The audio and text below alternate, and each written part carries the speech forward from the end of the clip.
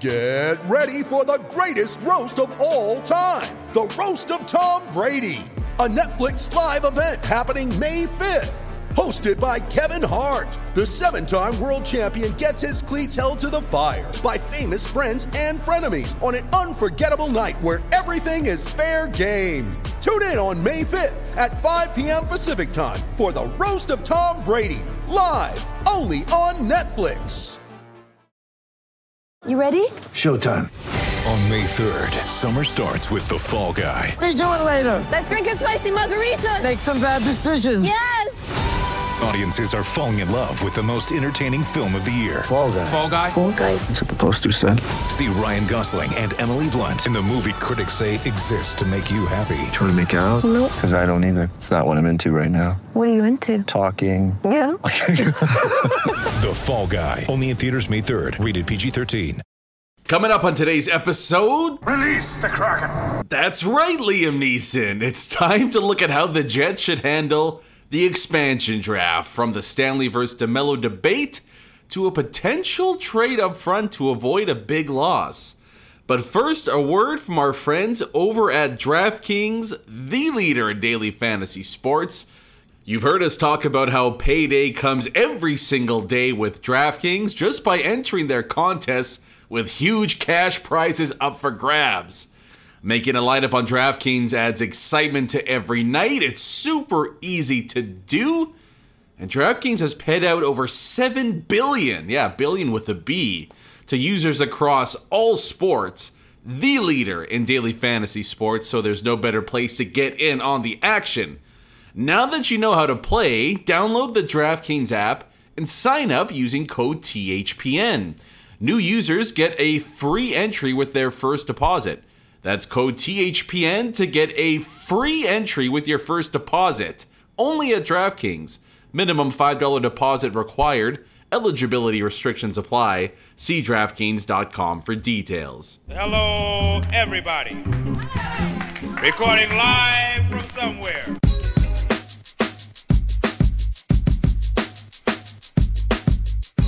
What's good, and welcome to another episode of Skates and Plates on the Hockey Podcast Network. I'm your host, Brandon Rowicki. You can follow me on Twitter at Brandon_Rowicki or the podcast at Skates Plates Pod. Well, things are slowly starting to get interesting in the NHL, including a trade. We actually have a trade to talk about. But now we sit just days away from a very, very important date on the NHL offseason calendar. This weekend, already this weekend, teams will have to officially announce who will be protected from the upcoming expansion draft and who will be eligible to be picked to join the greatest team name in all of pro sports, the Seattle Kraken. I mean, I still maintain Sasquatch was the way to go, but, as a cryptozoology buff, I'm still more than thrilled that the Kraken is an actual team name, but Seattle Sasquatch was a big-time miss by the group over there in Washington. But the Jets have some very interesting decisions to make, and they have little time to pull it off, so that's going to be the focus of today's episode. Who stays protected, and who remains up for grabs to be taken by the Kraken. Now, I want to make one rule before we get started, and hopefully Kevin Cheveldayoff, I know he's not listening, but hopefully he's going to apply this to what the Winnipeg Jets do as well. Every GM in the league should do this, but we're going to see some big mistakes made, just like when Vegas took some teams to the cleaners a few years ago. But my one rule is this: do not, under any circumstances, give up any assets to protect players from being selected. Nothing. Nada. No 5th round picks. No B-level prospects. Zippo, just accept that you're going to lose a player no matter what and plan accordingly. No matter who it is, it's just, in my opinion, it's not worth giving up more assets to protect the 8th best forward and the 4th best defenseman that you have in your organization. Plus, Seattle is rightfully going to leverage the position they have and force teams to pay a fortune to protect whoever it is that they don't want to be selected. And this actually burned the Jets the last time around, because the swap of first rounders to ensure Vegas didn't select Toby Enstrom saw the Jets miss out on drafting Nick Suzuki with their original pick, instead taking Christian Vesalainen. So I understood the move at the time, and I mean, to be fair, the Jets did make a run to the conference finals that year, in part to, I guess, how well Enstrom and Byfuglien played throughout the season. But, oh man, wouldn't Nick Suzuki look real good in a Winnipeg Jets jersey right about now, even with that run to the conference finals in mind. So the ground rules have been set. No assets given to protect any player. Stanley, DeMello, Appleton, so on and so on. Seattle takes somebody, you stomach it, and you move forward. Now we'll get to the big decision on the back end. We all know what it is. There's no point in trying to hide it and tease it. We'll get to that one in just a bit. But let's start up front, and thankfully things are pretty cut and dry here for Winnipeg. We know that as far as the 7 that are going to be protected, the Jets will go 7-3-1. We know that Scheifele, Ehlers, Connor, Wheeler, he has the no movement clause, so he has to be protected. Dubois and Lowry are all absolute locks. They will not be up for grabs for Seattle. No debate to be had there. And, by on-ice results, you would definitely lean towards Andrew Copp grabbing that 7th spot, which would then make Mason Appleton the odd man out and potential expansion fodder. And like I said, we'll touch on DeMello Stanley in just a few seconds here. But I've maintained for a few months now, and I haven't wavered on this whatsoever, but we can debate which defenseman all we want till we're blue in the face. If Mason Appleton is up for grabs, Seattle will snatch him regardless of who is available on the blue line. And it's funny because The Athletic did their Seattle expansion mock draft a couple of weeks ago, and all 3 of the writers with The Athletic, including Ryan Clark, who is the beat writer for the Kraken, all 3 of them picked Mason Appleton. And that was a choice between Mason Appleton and Logan Stanley because Murat Atesh had Dylan DeMello as the final defenseman picked to be protected for the Winnipeg Jets. So, I mean, all you have to do is take a look at the forward options that are available for Seattle in the expansion draft. I mean, outside of Philly, Pittsburgh, and maybe 1 or 2 other teams, there is just not a lot of high-end talent or even just talented forwards available. And at $900K per season, scoring half a point a game last year, Appleton, to me, is the easy selection if he's available for Seattle, and somebody that would slot into their top 6 and I think play big minutes for them next season. And I think he would do really well on top of that. I love Mason Appleton's game. So at that point, you might be saying then, well, Brandon, idiot, how can the Jets keep Appleton if you already said that you shouldn't waste assets in this expansion draft biz? Well, sir or madam, you would be correct. I did say that. But I specifically said don't give Seattle any assets to achieve this. That doesn't necessarily mean you don't make a move with a separate team to potentially get out of losing one of your players for nothing. And that, to me, is where things get really exciting on the trade front with the Winnipeg Jets, with Andrew Copp and his status with the club upcoming. Remember, Copp is arbitration eligible as an RFA, and if he elects to go the arbitration route, he can walk right into free agency, signing a 1-year deal, and be up for grabs for free after this upcoming season. And hey, he's certainly earned the right, and considering the season he just had, you can't blame Copp for looking ahead to cashing in on what would be a pretty nice long-term deal, I would imagine, hitting the open market in the future. And if I was Andrew Copp, I might lean towards that, to be honest, because, hey, let's open things up to the highest bidder and see how much money I can grab. This situation, for me, I think at least is pretty simple. And I have 2 options for Andrew Copp here. If Andrew Copp is only willing to accept that 1-year deal that would walk him into free agency, and a long-term deal is off the table, then I'm moving him. It's that simple. I'm trading Andrew Copp before the expansion draft, so in the next couple of days, to keep Mason Appleton.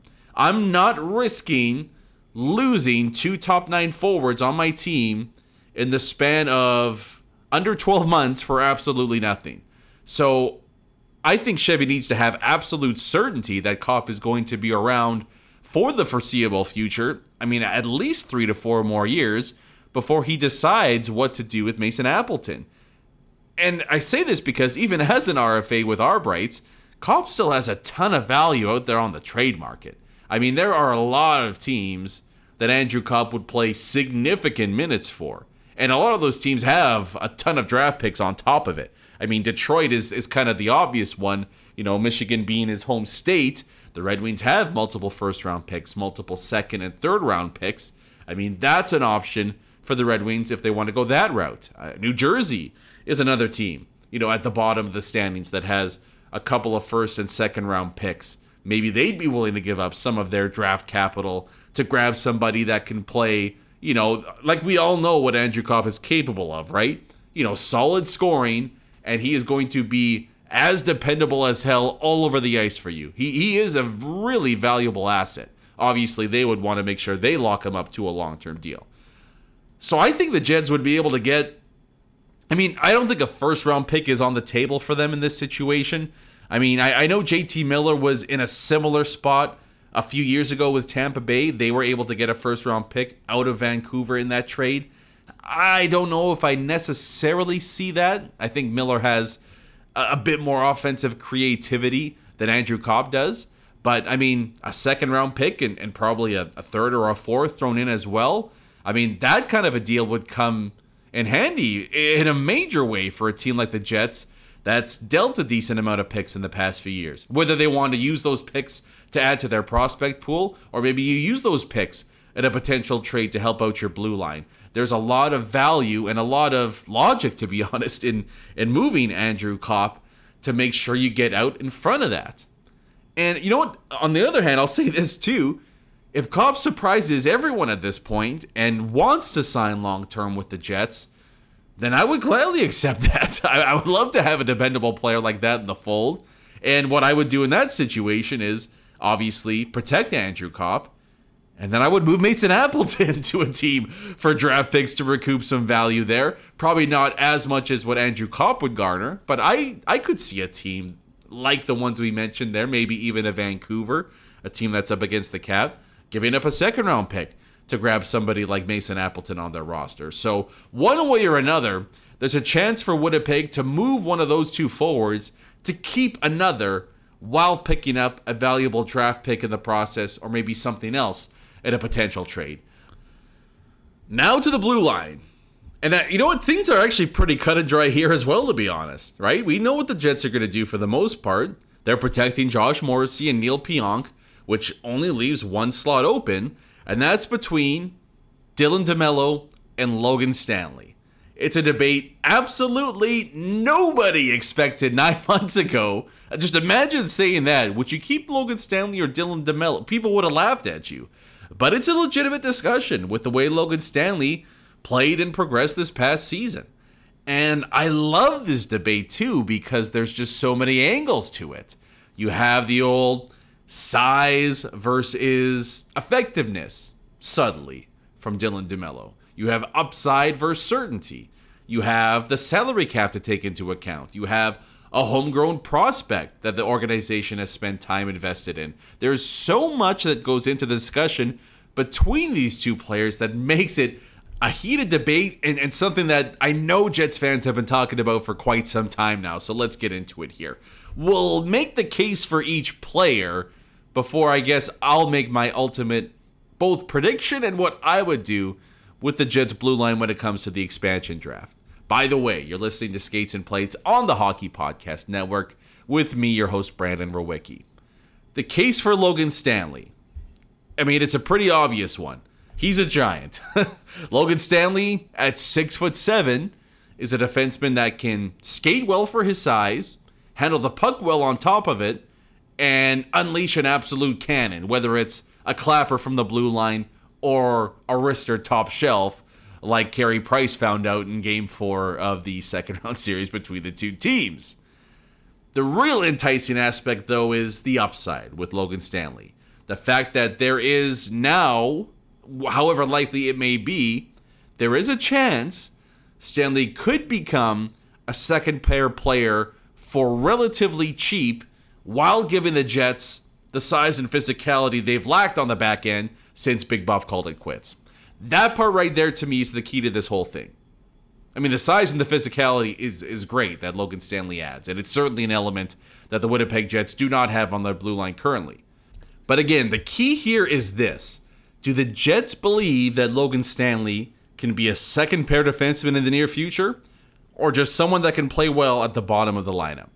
Because if you think he's just a good third pair defenseman, then you wish him the best in Seattle.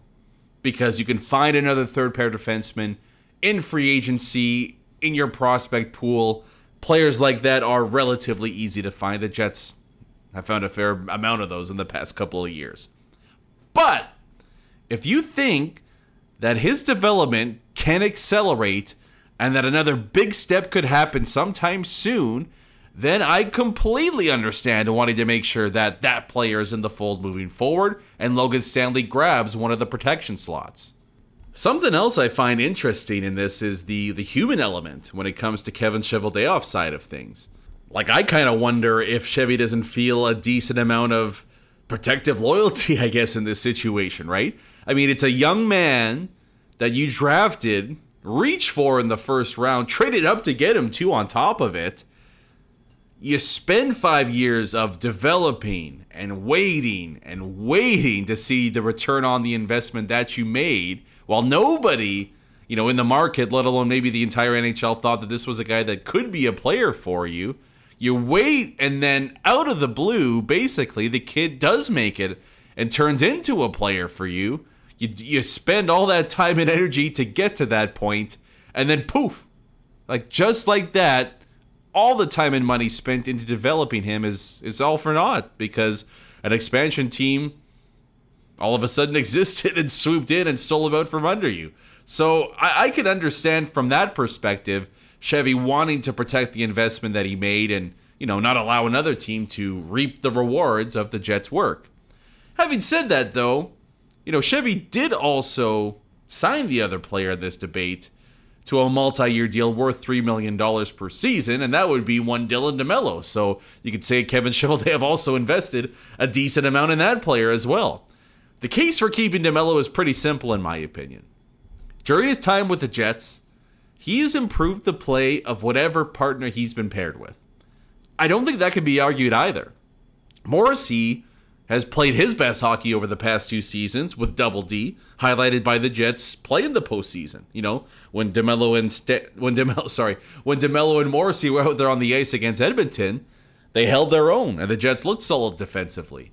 When DeMello got hurt in the Montreal series, the entire team collapsed, and it was an absolute dumpster fire defensively. Logan Stanley himself also benefited greatly from playing under the tutelage of one Dylan DeMello. So, even the player in this debate that we're having, you could make the case that, hey, maybe Dylan DeMello was the reason that Logan Stanley played as well as he did for the majority of the season. It's a hell of a calling card to have as a defenseman. And even going back to his brief time in Ottawa, that's been the kind of player we've seen on the ice. It's not flashy by any means, but the results are always there. And that underlines the debate for those that are pro DeMello. He's a top 4 defenseman. End stop. That's it. And for a team that lacks quality blue liners, the Jets should be reluctant to lose a player like that. Now, there also are a lot of layers to this too. I mean, one example could be that the Jets pull off a big trade for a right-handed defenseman, whoever that may be, or you sign somebody, right? But if that's the case, then, hey, Dylan DeMello becomes very expendable because you may not want to pay a third-pair blue liner $3 million per season. But you also don't want to put all of your chips in the Dougie Hamilton, Seth Jones, etc. basket, lose Dylan DeMello, and then strike out in trades and free agency, and all of a sudden, you don't have anybody, and the blue line that was a big question mark last season ultimately got a lot worse in the process. On the other hand, though, what about a potential package of, Andrew Kopp and Logan Stanley to pick up a defenseman in a trade to bolster the roster? But then you lose Dylan DeMello in that situation in the expansion draft, and I think now my brain is starting to melt. So, ultimately the point is this. There's a number of different ways we could see this play out in the coming days. But to the main debate at hand here, if I had to pick between protecting Dylan DeMello or Logan Stanley, I'm going Dylan DeMello. And it is it's a tight debate for me. But the main reason is this. Dylan DeMello has shown that he is a no doubt about it top 4 defenseman in the NHL. I mean, the results are there. And as great as Logan Stanley was this past season, I still have doubts that he's ever going to reach the level that Dylan DeMello was at. I'm not going to say it'll never happen, because the steps he took this past year were so tremendous that, you know what, maybe he does figure it out and he becomes, you know, a solid second pair defenseman for years to come here. But I would lean towards Dylan DeMello continuing to be that player over Logan Stanley potentially reaching that mark sometime in the near future. Plus, we know that DeMello has been able to extract some good play out of Josh Morrissey, which is going to be mandatory for this team. Let's face it, if they want to have any postseason success next year. On top of all that, while they're not 6'7", the Jets do have Ville Heinola and Dylan Sandberg on the left side waiting in the wings in the organization. So there is some fallback, some cover, that if you lose Logan Stanley and he's selected by the Seattle Kraken, at least you have a couple of other prospects that are ready to step in and take that spot. It's a hell of a debate, though. And hey, if you're one of those people that would rather see Stanley kept, let me know on Twitter at Brandon_Rowicki or at SkatesPlatesPod. I want to know why you think Logan Stanley should be the pick over Dylan DeMello, or, you know, tell me why you agree with me and Dylan DeMello should grab that last protection slot instead of the big guy. Now, what do I think the Jets do in this situation? I think it's different than what I personally would do. Now, it's tough for me to handicap what they'll do up front, right? Like if they're going to trade Andrew Copp or if they're going to trade Mason Appleton to get some assets out of nothing. You know, honestly, I actually might lean towards the Jets trading Andrew Copp. I really do.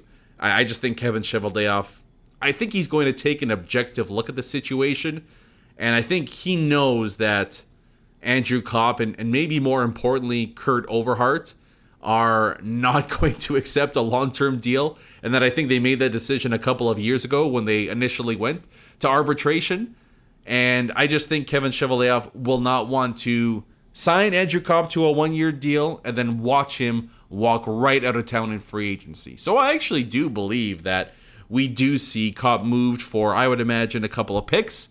Mason Appleton is protected, and then a player like Jansen Harkins would be a forward that is up for grabs for Seattle in the expansion draft. So in that scenario, this actually puts a ton of weight on the DeMello Stanley issue here. Now, while I would go with Dylan DeMello over Logan Stanley, I think the Winnipeg Jets are going to pick Logan Stanley over Dylan DeMello. I think that, you know, a big part of it is just the fact that the Jets put a lot of resources into Logan Stanley, the draft pick, first rounder, years and years of development and patience within the organization. And now that he's shown he can be an NHL player, I think the Jets want to see just how far he's able to take that. It may not be the right way to look at it, but I think that's certainly a big part of the equation when the Jets look at which one of these two players they want to keep. There's two other things, though, that I think ultimately sees the Jets lean towards Stanley over DeMello. I mean, the most glaring is I think the Jets do value size and physicality on their blue line. I think they feel like they're not big enough there. And I think that's a big part of the reason why Dylan DeMello wasn't paired with Josh Morrissey up until the final, 4 or 5 games of the season, is that the Jets felt like they were going to get pushed around with a deep pairing of Morrissey and DeMello. It's why Tucker Pullman was there, and I think ultimately that's why they lean towards having somebody like Logan Stanley in the fold, so they have somebody they know can help push around the other team's opposition, somebody that can clear the front of the net, all the things that go along with being 6'7" and 240 pounds. But the one thing that has me leaning more so than maybe anything else towards Stanley over DeMello as the Jets' choice is something that was said during the end-of-season press conference.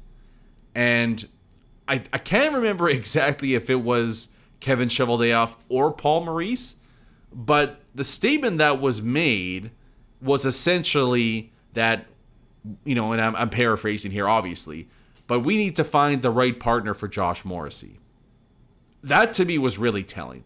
I don't think as a coach or a GM you make that remark if you feel like Dylan DeMello is the person that is going to be paired with Josh Morrissey the upcoming season. It just makes me wonder if Winnipeg doesn't have a different target in mind.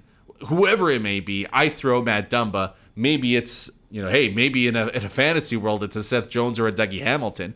But I have this feeling like Winnipeg has a different player, a different target in mind to go on their top pairing with Josh Morrissey.